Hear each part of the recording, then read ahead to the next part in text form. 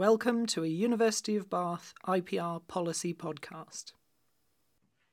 Good morning, everybody, and welcome, I hope, to this today's webinar hosted by the University of Bath, the Institute for Policy Research. Thank you for joining us online.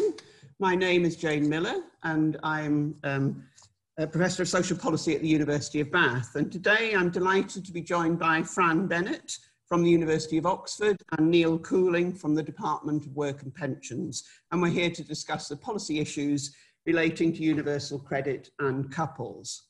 Couples are currently about 20% of all universal credit claimants, but their numbers will be much higher as the rollout continues and as and when tax credit claimants are migrated across. So this means couples are a substantial group, and they face a system which is a mixture of joint and individual aspects. A joint means test, for example, and one monthly payment. Each partner in the couple is responsible for their own claimant commitment. Partners are jointly responsible for the claim, including reporting changes in circumstances and repaying any overpayments. There's only one work allowance for a couple. So this current mixture of joint and individual aspects. Our current research is funded by the ESRC, and it's exploring issues of work, care and financial management for couples. I'm working on this with Fran Bennett and with Rita Griffiths and Marsha Wood in the IPR. The fieldwork for the project was pre-COVID, although we're currently in a second phase, so we're currently interviewing people at the moment and following up their experiences since the lockdown. And when we selected the sample, it was couples who'd been claiming for at least 6 months, so we weren't focused on that initial period of the claim. We were trying to focus on the period when the claims had settled down somewhat. Some of you may have attended our recent report launch, and the report plus a short summary is available on the IPR website. So I encourage you all to have a read if you haven't done so already. We're not going to be presenting the research results in any detail today. Instead, the idea is to focus on the policy issues and options as they apply to couples. In doing so, I think it's important to be aware of 3 points of context.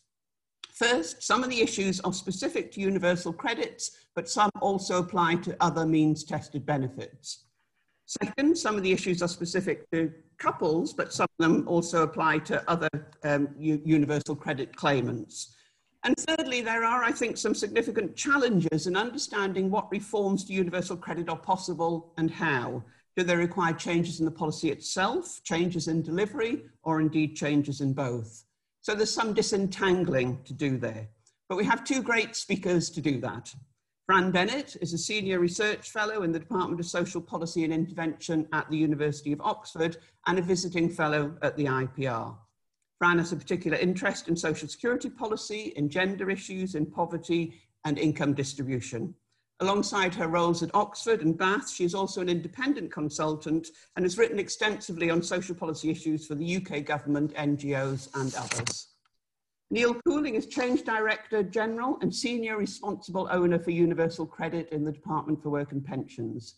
This means he is responsible for the implementation of universal credit, including owning and communicating the vision for the programme, ensuring the implementation is completed safely and securely, and providing clear leadership to the programme team. Neil took up his role in 2013 and seen universal credit through some very challenging times, including the recent huge upsurge in claims. He probably knows the system better than anyone, so I'm delighted that he is able to join us today. In particular, I'm hoping he can help steer us through the tricky questions of what reform is possible and what isn't.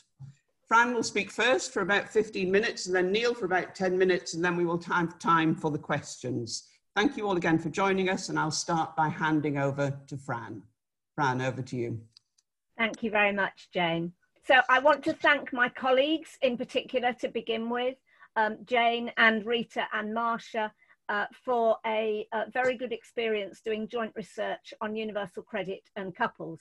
This is the outline of what I'm going to be talking about. I'm going to be focusing on design and payment, as Jane said, and these are the 5 issues I'm going to be looking at and suggesting possible ways forward coming out of our research, and then I'm going to do an overall conclusion. So access to income for both partners was the first issue I was going to look at. This is not the same issue as how households manage money, which is what it's sometimes confused with. A small minority said to us it would make no difference to them whether universal credit was split between them or not. And trusting partners certainly transferred money between accounts, particularly because of mobile apps and so on nowadays. But there was some resentment within some couples about going cap in hand to the other partner and the infantilization that appeared to create for some people. And there was some financial coercion. Women who had experienced financial coercion wanted to be paid universal credit themselves. The choice of universal credit payee within couples was often pragmatic. For example, who was already on universal credit, perhaps as a lone parent before going into the couple, who was managing the money, and so on. But there was some balancing up deliberately by couples to ensure, if possible, that one person didn't have all the income. So, for example, if one was an earner, the other one would be the UC payee.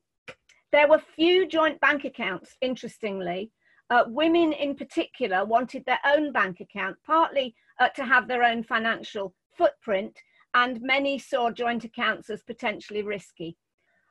So in universal credit, there are no longer arrangements for access to income to both partners as there were in the previous systems.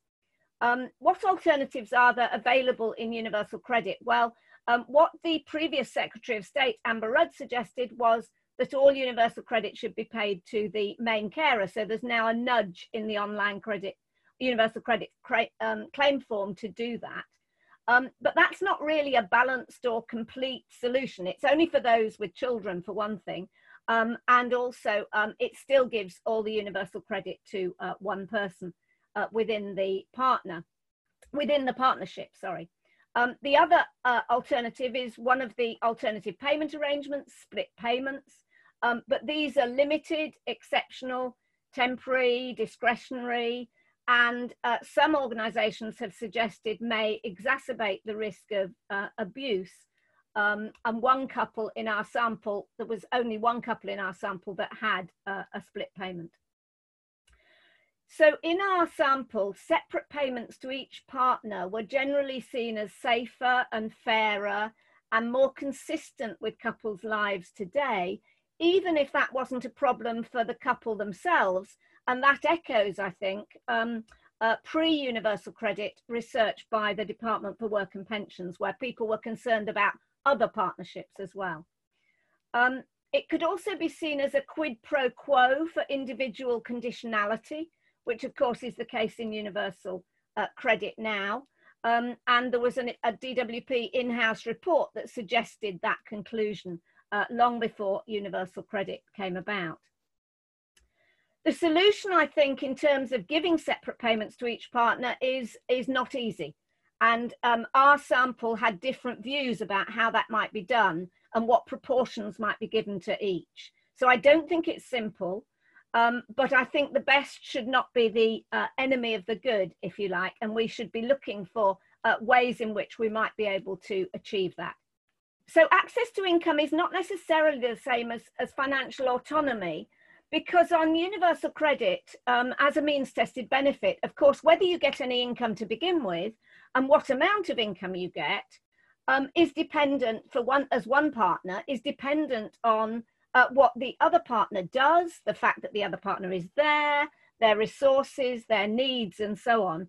Even if that's a separate payment of universal credit, it's still dependent on the other partner. And even in our research, we found that for deductions, it could depend on your partner's past. So you might still be liable jointly for deductions which had been incurred before you got together as a couple. So it's important that universal credit is not the only benefit in the system. And I think we need to bear this in mind when we think about reforms, because other reforms could actually influence the position of people within universal credit, not only reforms to universal credit itself. So it can help with some of these issues that we've been talking about. So for example, in our research, child benefit was seen as a stable income. It was dependable, you could rely on it, it didn't change with different circumstances, either employment or income or family. And now, of course, it's acting as a safety net as well. So it was important for some people on universal credit in our sample. It was actually described as a lifesaver by some, because, for example, if universal credit is stopped or it's reduced, you only get a week's notice about that, and child benefit continues, basically. So the argument we made in the report is that you should retain child benefit as separate from universal credit, which at one point was in doubt, and you should improve it. Of course, it's lost nearly a quarter of its value since because of the 4-year freeze. But non-means tested benefits, which are replacing earnings, of course, also provide individual income. So, for example, contributory benefits like job seekers allowance, or indeed non-contributory benefits like carers allowance.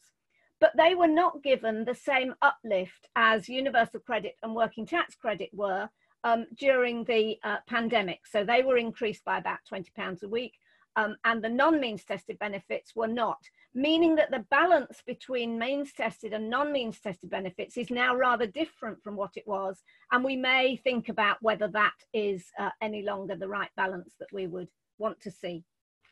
But the main route to financial autonomy, of course, is via individual earnings. And many women in particular have entered the labour market over recent years and therefore do have their own income. But many second earners have got worse incentives on universal credit than they did on the legacy system, despite the aim of reducing welfare dependency, which is one of universal credit's aims, which is obviously easier if you have 2 earners in your household. And they also have worse incentives than the first earner on universal credit because there's only 1 work allowance between a couple, as we know. So financial autonomy via independent income may be less likely, and therefore family or in-work poverty may be more likely than if the incentives were better. So this, we would argue, needs a review. What kind of policy options would there be if you wanted to do something about that besides the taper rate, which of course is a more general measure which could affect everybody, although could we have differential taper rates? That's one question we might ask.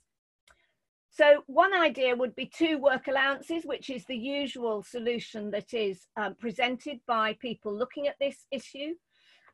One is a bonus for each individual earner within a household, which is what France does within its means tested system for those in work. One is partial individualization, with part of your partner's earnings ignored before they count against the benefit, which is what Australia does, and so on. But also, of course, again, looking outside universal credit itself, benefit systems and labour markets which require less reliance on means-tested in-work supplements to boost people's living standards when they have an earner in the household is also one way in which you could do something about this. And it goes back to the non-means-tested replacement of earnings benefits I was talking about just now. So assessment was another thing which we asked people about in our research, and some people preferred monthly assessment because they said that there was less risk of overpayments than there had been in tax credits. But some people did not, and looking at some of the issues caused by the monthly assessment, some couples in our sample had 2 earners, and those people were affected more by the issues to do with universal credit. So in particular, the universal credit assessment period interacting with the timing of wages payments obviously had more likelihood of affecting people if you had 2 earners with different wage periods, even if those wage periods are regular, I should say, because it affects people in that way as well as those with irregular payments. And therefore there was a risk of volatility and unpredictability of income, which was doubled, if you like, for those with 2 earners in the couple. And also, of course, there was more likelihood of losing universal credit altogether because of the way in which assessment periods and pay periods interacted. The monthly assessment could also be a disincentive in one earner couples, because if they decided to do extra shifts, for example, they were sensitive to the idea that their partner, who was probably the one getting universal credit, that their income would be reduced.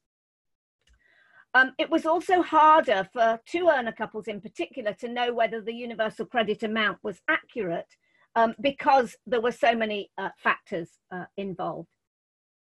So the issues here are the fixed monthly assessment period and assessing pay in terms of when it's received rather than when what it is intended to cover in terms of a time period.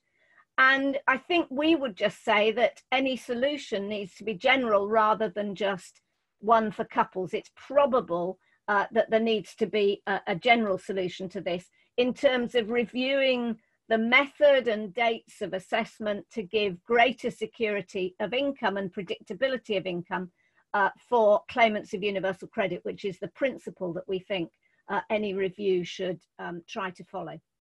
So childcare costs, only a small number in our sample got help with childcare costs. So we are obviously careful about what we can say about that. But it still brought out the issues because all but one of those couples actually had difficulty in dealing with childcare costs. And some interviewees were actually tempted to give up jobs or had actually done so. So the way in which childcare costs are dealt with tends to exacerbate the effect of the worse incentives for second earners. Although, of course, problems affect lone parents as well as couples. This is not just a couples issue.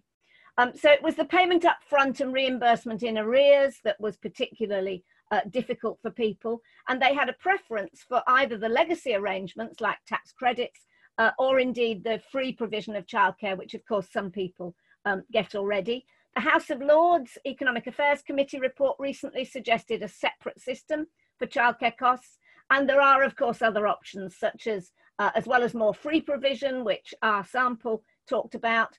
You could do subsidies to providers, which is more common internationally. And of course, some people have suggested that the universal credit should be paid directly to providers, just like housing costs can be paid direct to landlords. So reviewing the system to reduce problems is the kind of headline that we think should happen there. The flexible support fund is very welcome, but it's not a complete solution. So the last issue to look at was gender roles and relationships, which of course underlines the whole of our research really. Women were affected more by many features of universal credit, we found, some of which would worsen the risks of domestic abuse or unequal partnerships more generally. About 1 in 3 women, about 1/3 of women in our sample had ever experienced, in other words, had experienced at some point, controlling behaviour or financial abuse in a couple relationship. And it was a factor, and intimate partner violence included, was a factor in family breakdown for most of the lone parents in our sample, 7 out of 9. Women, we found, were more likely to manage the universal credit claim and the family budget within the couple. So whilst there were women who had experienced financial abuse, it was often the woman, and this is common to other research, it was often the woman in low-income families who manages the universal credit claim and the family budget. And to put both of those together actually was quite a lot of work. Some couples actually preferred a single payment all-in-one of universal credit and found that easier to manage, particularly if they had earnings coming in as well. But for those who didn't in particular, the fact that universal credit had no labelling, was paid all in one, could be volatile, the amount was known only a week before payment, made it budgeting more difficult. And it was often left to the woman to do that more difficult budgeting. So what our report said was that universal credit is not just light work, it is work. And it's often work for women, and often with no let-up, and they were also trying to manage childcare and possibly a part-time job as well. So we think a review of the administrative or compliance burden, if you like, is needed in universal credit. Another gender role and relationship issue is that couples with children must nominate a main carer, of course, sometimes called a lead carer. In our sample, this tended to be determined by existing roles. So not just the budgeter for the household, but also the person who took on the majority of childcare, and that 27 out of 30 couples, the woman was nominated as the main carer. But some couples objected to this compulsory division of labour, if you like, or division of label at least, and felt that it could reinforce traditional patterns of male breadwinner families. And of course, there's no recognition of the parenting role for the other partner in terms of any impact on their job searching availability in terms of the conditionality regime. And this was seen as not really reflecting contemporary norms or practices amongst families. And so we think we need more flexible arrangements to recognise parental responsibilities in different families and how that's carried out. So in conclusion, we found that amongst couples, universal credit seemed to work best for one-earner couples with stable income. But of course, in today's society, universal credit needs to work well for a much wider range of couples than that, including blended families, including survivors in controlling relationships, and so on.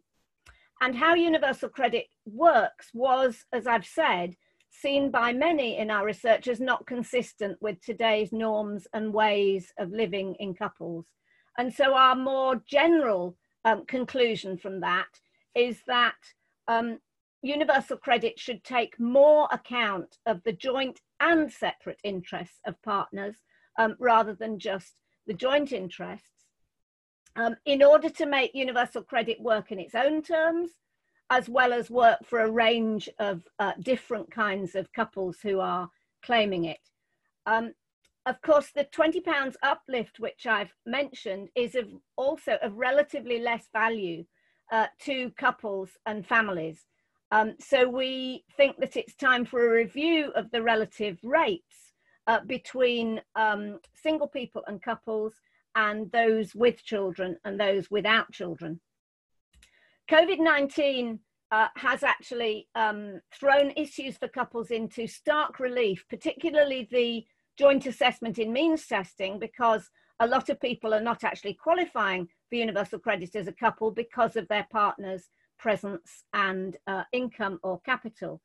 So we think it's a good time to look at this, and we think the pandemic should not be allowed to mean policy stasis. So we think it's time to consider policy changes for couples now, and I look forward to hearing Neil Cooling's response. Thank you. I'll mute myself. I can work Zoom, honestly. Thank you, Fran.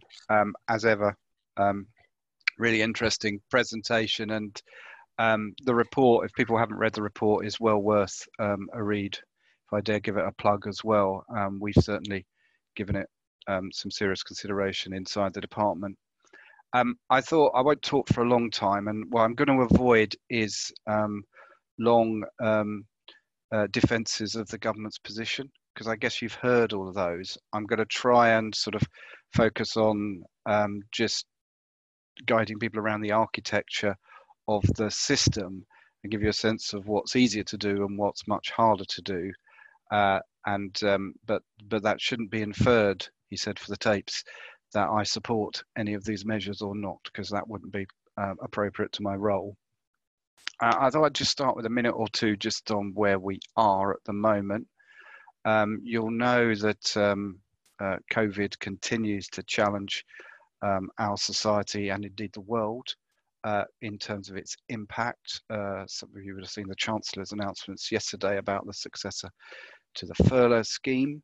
You'll also know that there was a big uplift in universal credit claims in March, and there's a lot of talk about not just a second wave of the pandemic, but a second wave of unemployment hitting us, and we're certainly readying ourselves for that in the department. As I explained to the PAC yesterday, I don't think it's going to be quite the same nature.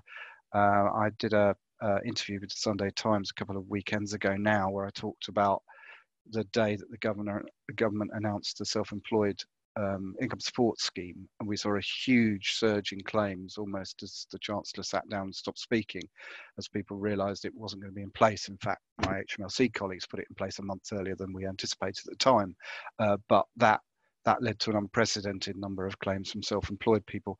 I don't think you'll see that kind of spiking again.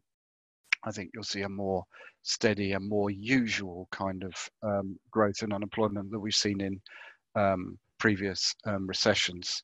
So significant volumes, but spread out a bit more than we were getting. I think the top number we got one day was about 130,000, I think, on the day that the Chancellor made that announcement, claims, when we would normally have a few thousand each day. So you can see the kind of quantums we were trying to deal with. We're actually 6 months in a lot better shape than we were in March, in that we've recruited an awful lot more people. So we wouldn't have to necessarily stop all other work, as we practically did in order to deal with the first surge.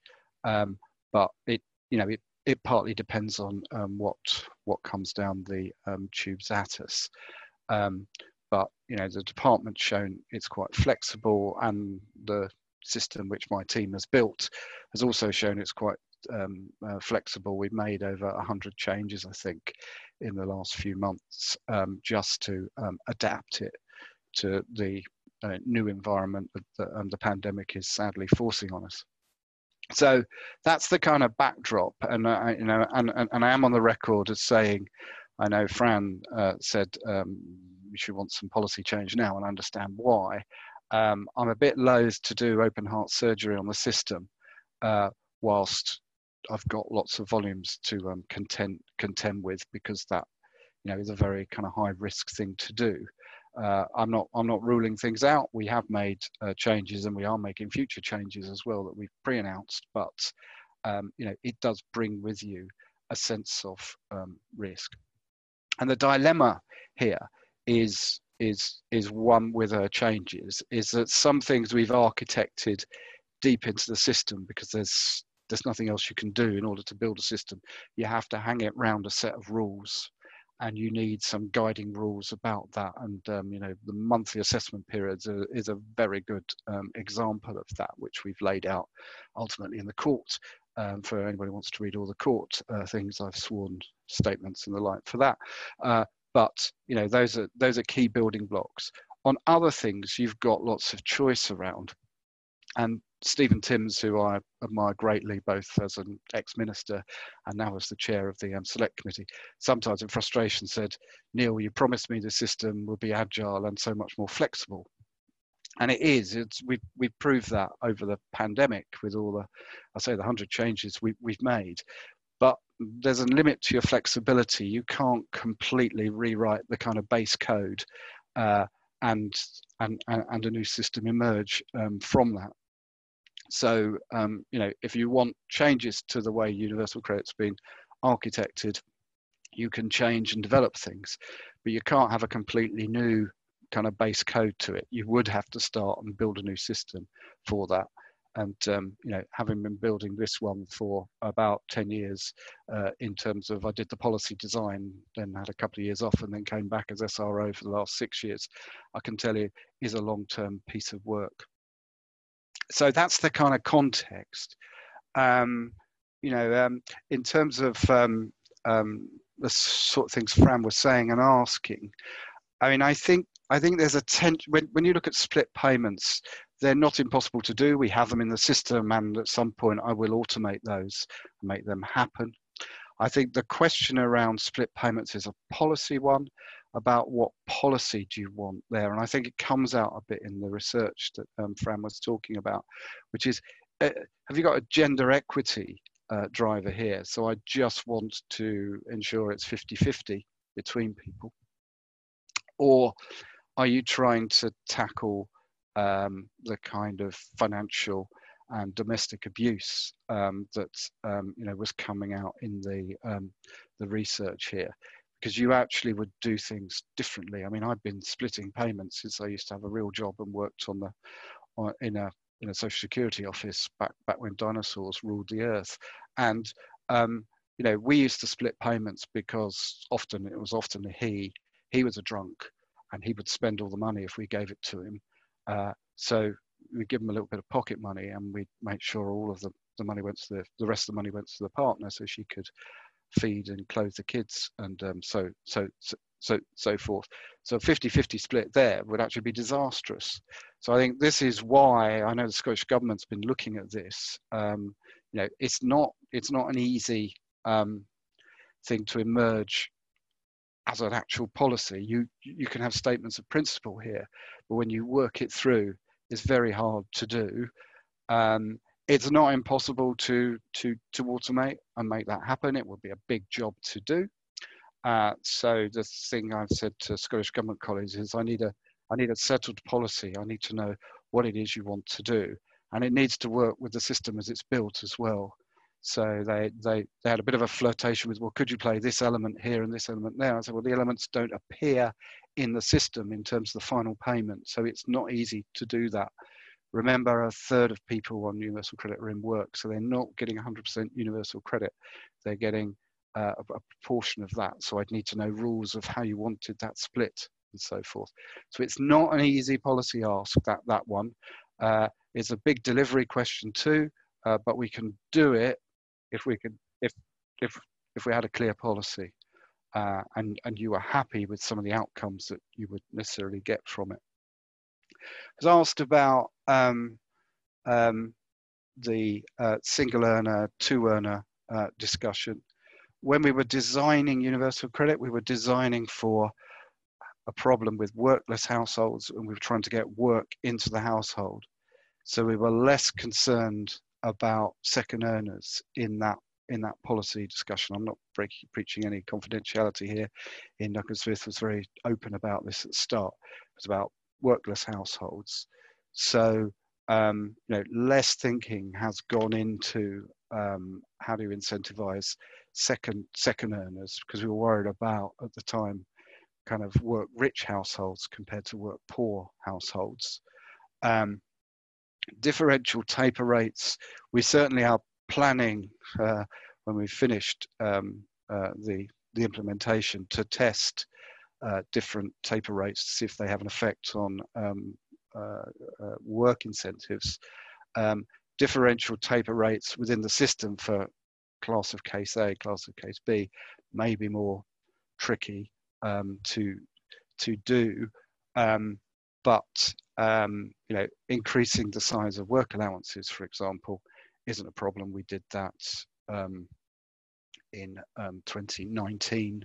We also made them smaller a few years previous. So flexing that and giving a kind of pseudo second work allowance into couples shouldn't be too tricky an operational thing to do, I would say.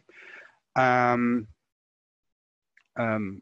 terms of assessment, solutions being a general solution, I mean, I think this goes to the heart of it. I think in that space you're into some of the deep architecture, if I'm honest. I think depending on what you might recommend or come out with, and very interested in the questions to come, if you can be specific, I can try to answer questions about what is or isn't possible.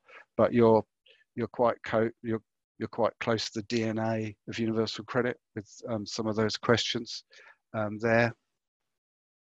Childcare costs. I saw the House of Lords report. Obviously, I gave evidence actually to the inquiry. I think the IFG described it as a bit of a blunderbuss of a report. The problem if you take childcare out of UC is that you run the risks of double taper rates again, which is what's bedeviled the legacy system, which is why you have the very high marginal reduction rates in the legacy system, because the HP taper combined with the CTV taper combined with the tax credit taper to produce MDRs of 95% and the like. So if you wanted your childcare help to be income related, then you would immediately bump into that problem, and you'd probably have a less effective system, even though you were attempting to make it more effective. I'm struck in Britain how we've put all our subsidies into the benefit system, whilst in other countries, as Fran's analysis showed, they pay subsidies direct to providers, so that it's kind of taken out of the individualized benefit system. And if that's the way you wanted to go because of perceived problems with the way in which we pay it through to universal credit, obviously that's not paid within my system, but that might be a way to go there. But if you're gonna have it through universal credit, it has to be paid in arrears, and indeed we pay it the way we do because of the level of abuse around childcare costs there was in tax credits. It was one of their biggest areas of fraud and error loss. It's not to say everybody is doing that, but if you pay it up front, that's something you have to deal with. And finally, just quickly, and then to leave time for questions, gender roles and relationships, couples. I think it's fair to say in terms of making the couple claim work inside of the system, took a lot of design. I'm sure there'll be questions about, well, you got that wrong, Neil, or you should be doing it this way or that way. But it proved to be a very difficult thing to do. So a very easy thing to say that you wanted shared household assessment. We'd done that for years in the benefit system before, but when we brought conditionality in, when you bring earnings in as well, it's a very difficult thing to do. And again, you're trading, optimizing things here. So, if you don't bring them together and you want responsiveness in the system to changes in earnings, which is what we wanted, then you get one set of outcomes. If you want fixed incomes and certainty, so you want non-responsiveness in the system, you might have cost, you might have unmet need, and how do you deal with that? And it's interesting, if you take the long view looking at social security over the last 40, 50 years, you can see people like me and all my predecessors wrestling with these dilemmas and coming up with different solutions. The most obvious is tax credits, big overpayments, still creating big overpayments each year. Universal credit, more income instability as the system, frankly, works as intended. It adjusts as your earnings go up and down, and ultimately that's a policy choice for ministers, Parliament, and society as a whole to take. But there's no way of getting both, that adaptation to a set of circumstances and income certainty. They are always in tension, and ultimately ministers, Parliament and the like have to make choices about what they want. With universal credit, ministers have been very clear the choice they want to make. They want to incentivise work by people seeing a reward for their work in terms of extra income in that month, and that's how we've designed the system. Jane, that's probably enough from me to allow time for a few questions. Thank you very much, Neil. That was great. And thank you to Fran as well. Two really interesting presentations. And I think a good reminder of the really serious challenges faced in trying to think through some of these issues. The point about trade-offs is very important. I mean, that there are trade-offs. You've got to think through policy objectives and what you're trying to achieve. And Neil brought that out very strongly. And also those challenges of the what's in the DNA, as Neil put it, and what can actually be tackled a bit more easily. I think for couples, it's very interesting, the timing, I think, because couples aren't on the system in a big way yet, they're coming in, but they're still yet to come. It is a good moment to think about these issues to make sure that we're sort of ready, or the system's ready as more couples come into it. So the timing's very good for trying to think through some of these issues and problems.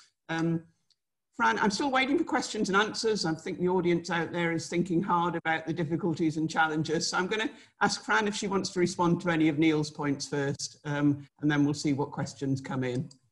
Thank you very much, Jane. I did want to thank Neil very much for a very thoughtful response. I think it's really helpful, and I hope we can go on having a conversation about this. But I think the crucial thing he said was what is in the DNA of the system and what isn't. One of the techie people who have been coming out of the woodwork recently to comment on universal credit more than they have done in the last decade, I would argue. One of the techie people said it's like Lego bricks. So if you change the bobbles on the Lego bricks, you can shift Lego bricks around within the building that you're building. You can put different kinds of Lego bricks in different places, and you can shift them around and make a different building. But if you change the bobbles on the Lego bricks, I can't remember what he called them, but if you change the bobbles on the Lego bricks, they don't fit together anymore. So I think that's quite a good metaphor for what, I hope Neil agrees, for what Neil is saying about what is in the DNA of the universal credit system. Now, the question then arises, was it a good idea to go in that direction with the DNA as it is? In that kind of system, and people would have obviously different views about that, but how much of that can be changed and how much of it cannot, and how much of it can be changed in a more systemic way rather than just having workarounds, if you like, which I think is what we've got for some things at the moment that people have found difficult, is obviously the critical perhaps policy issue and delivery issue within universal credit. I suppose the only thing I would say, and obviously this is not the area of benefits that Neil is responsible for, is I do think that makes it even more important that we think about the makeup of the benefit system as a whole. And I think one of the things which, for example, Rod Hick has pointed out in an IPR blog recently, is that the contributory benefits over the period of the pandemic have not really been, they haven't really figured very much as something that people have been, encouraged to claim. And I think we should look at both child benefit and the other benefits that we have which are not means tested, because when Neil talked about the tension between giving a secure, reliable income that doesn't respond to circumstances other than big changes versus trying to make your the benefit respond to your changes of circumstances, of course, a lot of other countries place a lot more emphasis on the benefits which do not change in line with your means, your resources. And if we did that a bit more, perhaps we'd be putting less weight on the universal credit system to solve some of these problems, and the tension would become slightly less. Good. Thank you very much, Fran. That's very useful. Neil may want to come back on some of that, but I'm getting questions in now, so I think I'm going to turn to the questions that are coming in. And I've got questions on childcare, on second earners, and on the assessment area. So let's start with childcare, which is from Kelly Marie Jones. Accessing the childcare cost element is very important for incentivising work. Fran mentioned that take-up was low. Is this a concern for the DWP, Neil? Take-up of the childcare? It certainly is, because it might be telling us something about our success in encouraging families, particularly lone parents, into work. I mean, tax credits were part of the great success story of our raising of the participation rate in work of lone parents over the last 20 years. It was a beautiful mix of tax credits, universal credit, benefit changes. I know it's going to be controversial now with a few people, but greater conditionality, better provision of childcare. I mean, we went from one of the worst in Europe to one of the best over a generation. So I think I am concerned about that, and clearly got a pandemic on my hands to manage at the moment. But it is something we haven't had a lot of new claims. A lot of this will come as people transition over from tax credits, but you know, it is something I think we've got to watch, because it could be a sort of canary in the coal mine a bit, that aspect of the policy isn't working as we intended it. Great, thank you very much. I'm getting lots of questions in now, so we're probably going to have to jump around a little bit and see how many we can get to. But let me pick one out that's really at the heart of what our research and the issues here about couples. Comes from CPAG training. One of the real issues for many claimants is what constitutes coupledom in the first place. As advisors, we still hear about the mythical 3-night rule. The query we often get is, what happens to my benefits if my boyfriend moves in? And increasingly we hear about couples who separate emotionally, but continue living under the same roof for childcare or economic reasons. So what's this coupledom issue? Is still a challenge for you within DWP, Neil? It's always been a challenge. I mean, I remember the first time I read the living together as husband and wife rules, which was what they used to be called eons ago, and thought, what chance does that give me then? You know, it's down to, do you share a salt and pepper pot, and so forth. So it is a very difficult thing to administer within the system. Of course, individualized benefits would come at a great cost, and you would get some rather absurd outcomes as well. That very, you know, well-paid civil servants like me, their wife could claim benefits. So that's why we have the kind of household test. But CPAG training are quite right. This continues to be an area that society is evolving in as well, and indeed the economic circumstances alluded to, I think, in the bottom end of the question, will influence some behaviour too. The key thing we try to look to is there an economic partnership? So we're not interested in who loves who. We're trying to see, is a common household kept? And that's the thing we've tried to hang on to here, in not let it go into any moral debates or the like. It's very difficult. Let's go on to a question from Sophie Howes. Fran, can you say a bit more about the administrative burden falling to women? And Neil, is this something DWP is thinking about, the burden that falls to claimants, and how this might be shared in a household, and how perhaps it could be shared with DWP a bit more? Fran, first, a bit more about the burden falling to women. Yes, thank you. I mean, what we were finding was that it was, and this, as I said, isn't new in terms of research on low-income families, that it's often the woman who manages the household budget for a start. Yeah, so that's the first thing in couples. And you know, previous research has found that may be a source of pride. So it isn't totally negative, but it is quite a lot of work. And then on top of that, because of the reporting necessary for universal credit, and particularly because of the conditionality and the fact that is now often two people, not always, but often two people's conditionality that's being reported on in the online journal and so on, the managing the claim of universal credit as well as managing the household budget actually adds to that burden. And then, of course, a lot of women also have childcare on top of that. And as we saw from other things that I said, that was usually falling mainly to the woman in couples. And on top of that, they may have a part-time job, or they may be trying to get a part-time job or whatever.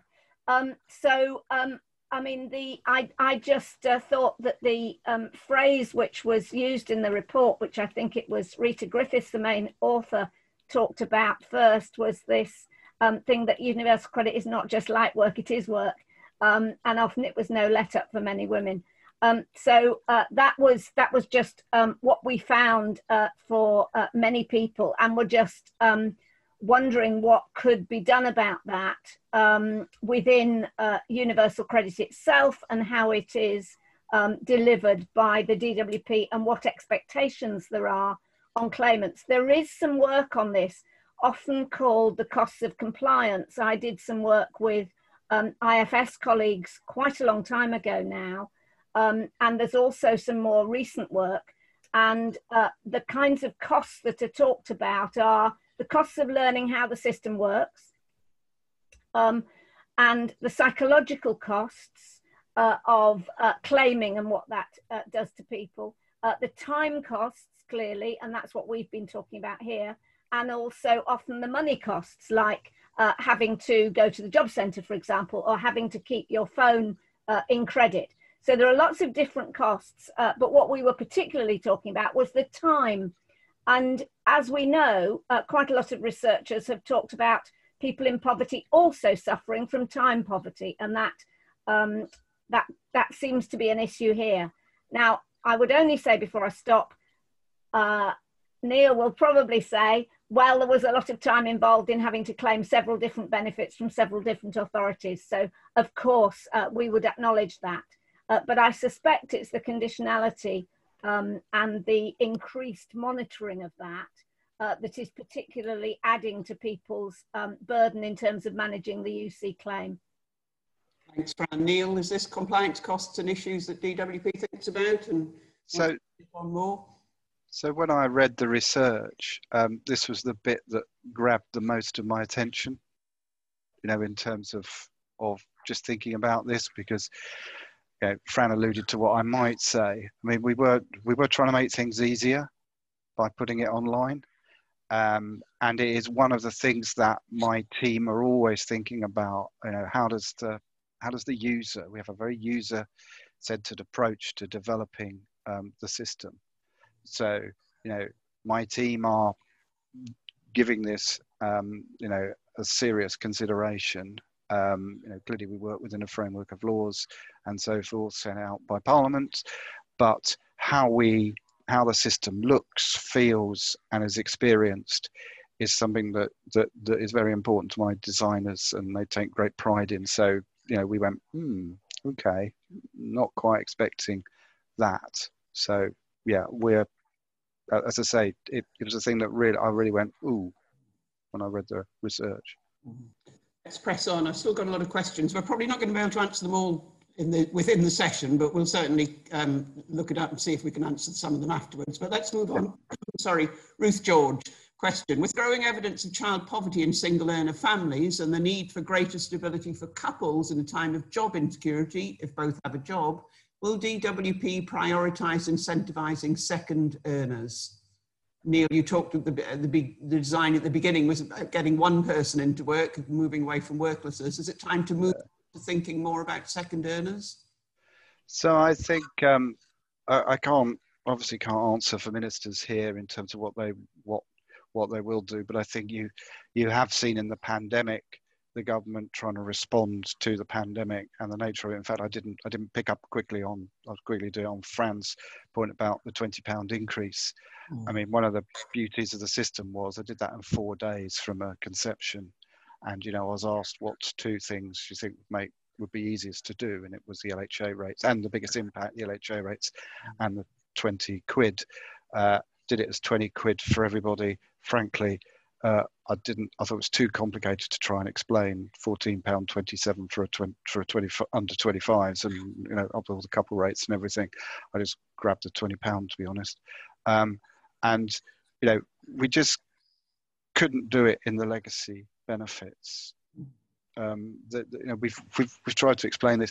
It takes about 5 months' work from getting a decision as to what the rates of benefit should be to put it through the systems. We have to switch off the systems weekend after weekend after weekend to implement the changes. And they're very old, very rickety systems. It's one of the advantages of the bringing in universal credit is that we can do it in 4 days, which is the speed at which we did it last time. So that's why we didn't go down that route. Then clearly ministers will reflect on everything they're being told, I'm sure, and the Secretary of State has a statutory duty anyway around about this time of year. So, you know, so I can't say anything about that, but, you know, changing the legacy benefits, everybody, you know, a policy has to be deliverable to be a real policy, and it just isn't for legacy benefits at the speed at which we had to move. Thank you. Let's move on to a question about the architecture, anonymous attendee. In relation to the challenges with solving issues with the deep architecture aspect, which Neil mentions, what possible animated solutions are being considered for the non-banking day shift issue for monthly paid claimants? And what's the estimated time frame for the introduction of changes? I think the question there tempts me into the territory of ministers. Having, I know I said this rather controversially, but the court case was actually quite helpful in this respect, because the decision of the High Court was so broad, it would have been, which is why we appealed, it would have wrought real damage inside the system. The decision of the appeal court was much more reasoned and allowed me much more latitude to come up with a solution there. And I said to ministers, you can accept this because I'm confident I can do that, but I'm not going to say today exactly how I'm going to do that or when we will announce some of that. We're still going through final kind of diligence checks or something. But, you know, ministers want to do this as soon as we can. We want to do it as soon as we can, because the court took a rather mature view of the issue rather than the High Court. I wouldn't say it's immature, but it was an interpretation that gave us, I don't think it was their intent, gave us big problems of how do you give effect to that, because it was another one of these things that was in tension. There were things in tension with each other. I can't tell you more than that. I'm going to give two very quick questions, and they're both for Neil, to see if you can just give us a quick reply, because our time's almost up. One's an anonymous question about maybe doing a 75. I've lost it on my. Could the online claim form nudge people to nominate 2 bank accounts? And could the award be something like 75-25 to reflect different elements? What about the policy on advances? It feels like it's all or nothing in terms of paying advance. Is it possible to take a more nuanced approach? So we actually tested having 2 bank accounts in the claim process with certain claimants, and it completely confused them as to what they should do. So we backed off of that. On advances, you can flex the amount of advance you ask for. You can flex the repayment period as well, up to 12 months, and from next year it'll be up to 24 months as well. So there is some flexibility in there as well. So I didn't quite follow what extra flexibility folk would want there, but you know, if they want to come back and put another question in quickly, I'm happy to look through the stuff I haven't answered and see what I can say after the webinar. Thank you, Neil. And that's probably a point at which we need to stop on the questions. And apologies to those people who I didn't get to in terms of the questions. So there's a number still open, and as Neil has just said, and I'm sure Fran will agree, we'll look at those afterwards and see if we can come back with some answers. As I said, the session's being recorded, so it will become available online at some point in the future. I'd like to thank you all for attending and for your very interesting questions. I'd like to thank Fran and Neil for their excellent presentations. They both managed to pack so much into a relatively short period of time. So I think we've been able to at least identify and start thinking about some very important issues that are going to affect millions of families over the months and years to come. So an ongoing conversation and discussion, I hope. And thank you all again for coming along. And according to me, the time is reaching 12 o'clock now. So we need to say goodbye and thank you all very much. Thank you. Thank you. Thank you, Jane. Bye, everyone.